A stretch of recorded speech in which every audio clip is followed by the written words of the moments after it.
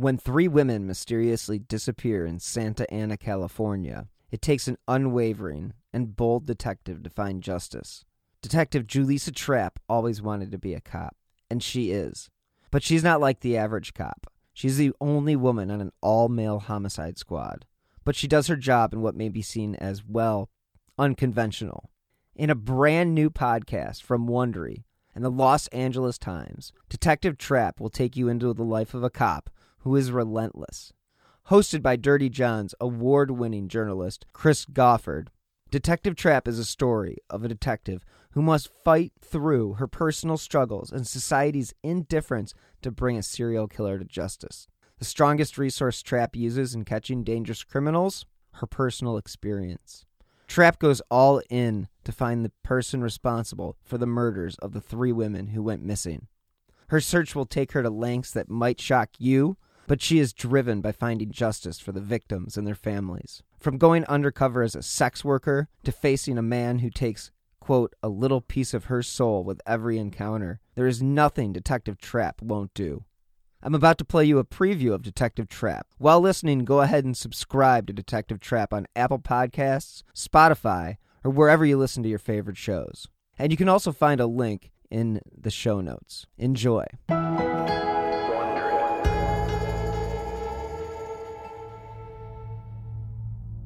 One morning in April 2014, Julissa Trapp woke before sunrise and went to her closet. I know I probably went through at least 3 or 4 shirts. Just staring at, trying to decide what to wear. She would have to make 1,000 calculations that day. Some of her choices would be right out of the homicide investigation manual. Some of them would be influenced by the small army of other cops who watched her work. Some would be instinctive and hard to fully explain.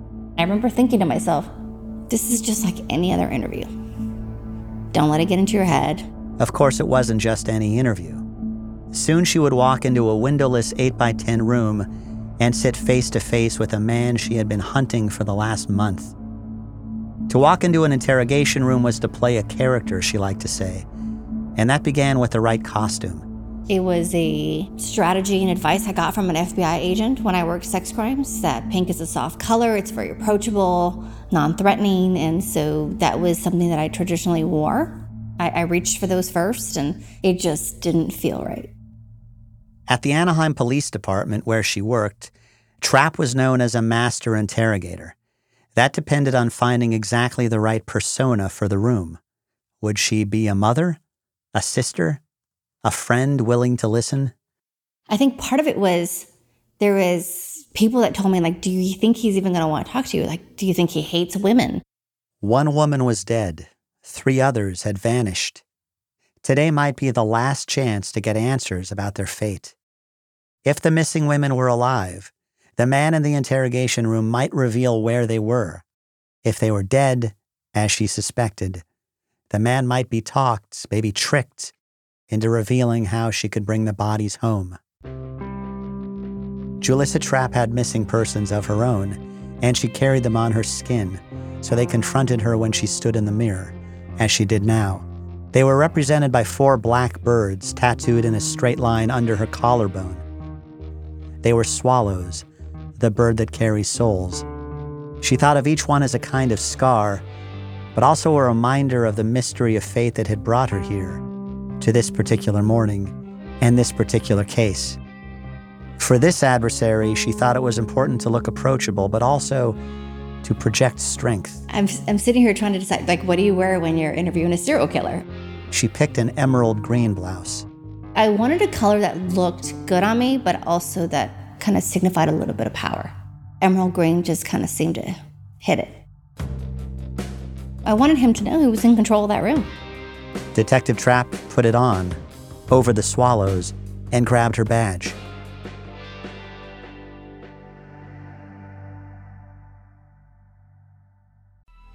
Coming up on 5 Minute News, I'm Anthony Davis. You might think it's partisan because maybe it's critical of one side or the other, but it's not. It's just the truth. And I think that's also something that's kind of unusual for Americans listening to the radio or to podcasts, because The news landscape in the States has been so partisan for so many decades, so 5 Minute News is verified, truthful, independent, unbiased, and essential world news daily.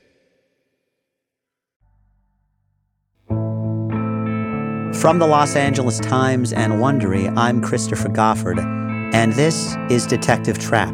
Ready or not now, this game's mine to lose. So follow me lightly to the deep dark woods. This is episode 1, All the Missing. Anaheim Police Department headquarters is in a red brick building that cops call The Barn. It's been a second home for Julissa Trapp for most of her life. She now works at a cubicle on the second floor, where she's the only woman on the 8-person homicide unit, or what she calls the Varsity Squad. The case that would consume her for years, the case that this story is about, began a few miles away in Santa Ana, the densely packed county seat. Women began disappearing from the streets there in the fall of 2013. Trapp would come to know their life stories intimately, and their faces would stare at her from the corkboard beside her cubicle. But initially, the case belonged to the police department in Santa Ana, where the missing persons unit had just one full-time investigator, a civilian, handling nearly 100 missing persons reports a month. The first to vanish was Kiana Jackson, who had just celebrated her 20th birthday. She had grown up in Northern California's logging country and left home in her late teens. She had been living in Las Vegas and had fallen into the grip of a man her mother came to believe was a pimp. It wasn't like she got out of high school and said, or as she was growing up, said, well, this is what I want to be. I want to go be this. Kiana Jackson's mother, Kathy Menzies, raised her in a small timber town with one high school and a railroad museum. She got thrown into a big city and got swiped up because somebody saw her vulnerabilities. Menzies says they kept in close touch, talking or texting every day. She saw something funny and took a picture of it and sent it to me, or she heard this funny joke and wanted to share it with me, or, during the day it was, I'm going to make dinner tonight. How do I make this? In the first week of October 2013, Kiana Jackson took a Greyhound bus to Santa Ana. When her mother didn't hear from her for a few days, she reported her missing to the Santa Ana Police Department. The person she talked to had looked up Kiana's rap sheet and found she had a record for prostitution. And I thought, but that still doesn't mean she's an invalid person. She's a human being just like anyone else. She has a right to be looked for. He just said, just so you know, prostitutes work circuits. From what I understand now is what he was meaning was, they move from town to town. And I said, well, what you don't understand is, okay, maybe she was working circuits at the time she was talking to me all the time, but she talks to me daily. I see something from her daily, whether it's a voice, hear her voice, see a text message, something. She called Orange County hospitals. She called the morgue. No trace of Kiana. She called the Motel 6 where she'd been staying. Kiana had left her things in her room and not returned. Weeks passed, and the mother's panic and desperation grew. At the Santa Ana PD, it was not considered a high-priority case. It would be months before police got a warrant for Kiana's cell phone records to determine where it was last pinging. In the meantime, 18 days after Kiana Jackson went missing, a second woman disappeared.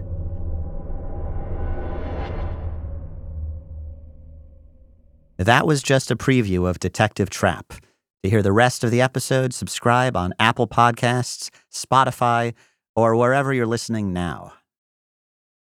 Something is creeping in, don't follow it down. Let me introduce you to Barry Clue, an authorised financial advisor from New Zealand and a very special kind of stain on humanity. He was a very knowledgeable young guy. He was a registered financial advisor. Type of guy that was bending over backwards to help you. Now, you could be forgiven for thinking that Barry sounds like a great guy, and you'd be right. Well, right up until the point when you're wrong. It was all fictitious. She stole from my son, who has a disability. Chris never knew. He died believing that were all taken care of. A psychopath is somebody who lacks empathy, acts impulsively. I think there's a strong case that Barry might be all of those things, actually. To find out how Barry Clue stole over $15 million from 81 victims, subscribe to Clueless, The Long Con. That's Clueless, spelt Klooghless.